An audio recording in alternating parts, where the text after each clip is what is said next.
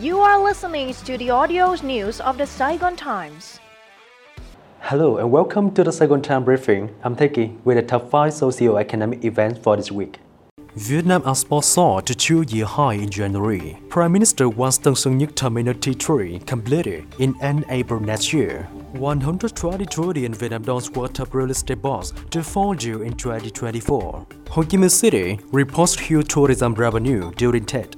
Prime Minister wants farm exports to China by rail boosted. Vietnam exports reached nearly $33.6 billion in January this year, up 42% over the same period in 2023, the highest monthly level since April 2022. Exports surged in January thanks to robust growth momentum from two key sectors, namely agroforestry aquatic products with an increase of nearly 97% and processing sector with a rise of 38%. Agricultural products continue to shine in the country's export landscape due to their high prices. The U.S. remains Vietnam's largest importing market, with revenue of $9.6 billion, skyrocketing nearly 56% compared to the same period. Exports to other markets such as China, the EU, and ASEAN grew by 58%, 18%, and 38% respectively. Prime Minister Phạm Minh Chính has called for intensified efforts to expedite the construction of Terminal T3 at Tân Sơn Nhất International Airport in Ho Chi Minh City so that it can be inaugurated in time for the 50th anniversary of the liberation of southern Vietnam in late April 2025. He gave the directive during his field trip to the project site on February 12th, the Thursday of the Lunar New Year holiday or Tet. He stressed the importance of completing the new terminal by April 30th, 2025, marking a significant milestone in the nation's history. Vũ Thế Việt, General Director of the Airports Corporation of Vietnam (ACV), the Terminal T3 project investor, says ACV will strive to finish work on the project in late April next year, as instructed by the Prime Minister. Designed to accommodate 20 million passengers per year, Terminal T3 would have one basement and 4 levels with a total floor area of 112,000 square meters. Group has forecast that around 120 trillion Vietnam dollars worth of real estate bonds will fall due this year, the highest level in 5 years, and exerting significant pressure on property firms. Ratings, a credit rating division of Group, says in a report that housing developers will continue to face liquidity pressures, difficult access to funding sources, and risks related to industry and economic downturn.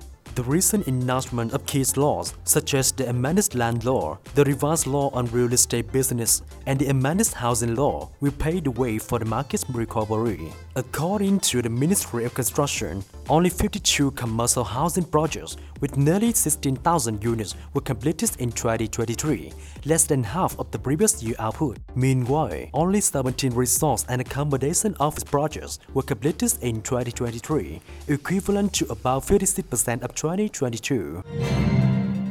Ho Chi Minh City tourism sector posted revenue of over 6.5 trillion Vietnam dollars during the first 3 days of the Lunar New Year holiday, or Tet, the city's Department of Tourism says on February 12th.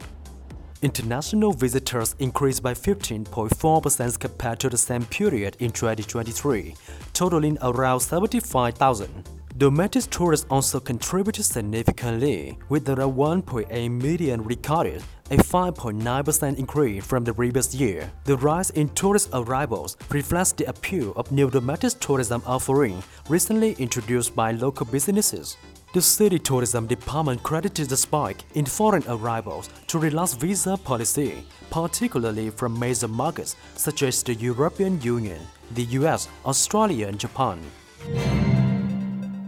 Prime Minister Phạm Minh Chính has called on ministry and departments to expand the railway capacity and expedite construction of specialized railways to push agricultural exports to China. In an official telegram issued on February 6, the Prime Minister underscored the necessity to have stronger coordination amongst ministry and departments and a better logistics system for exporting agricultural and other products to the neighboring country.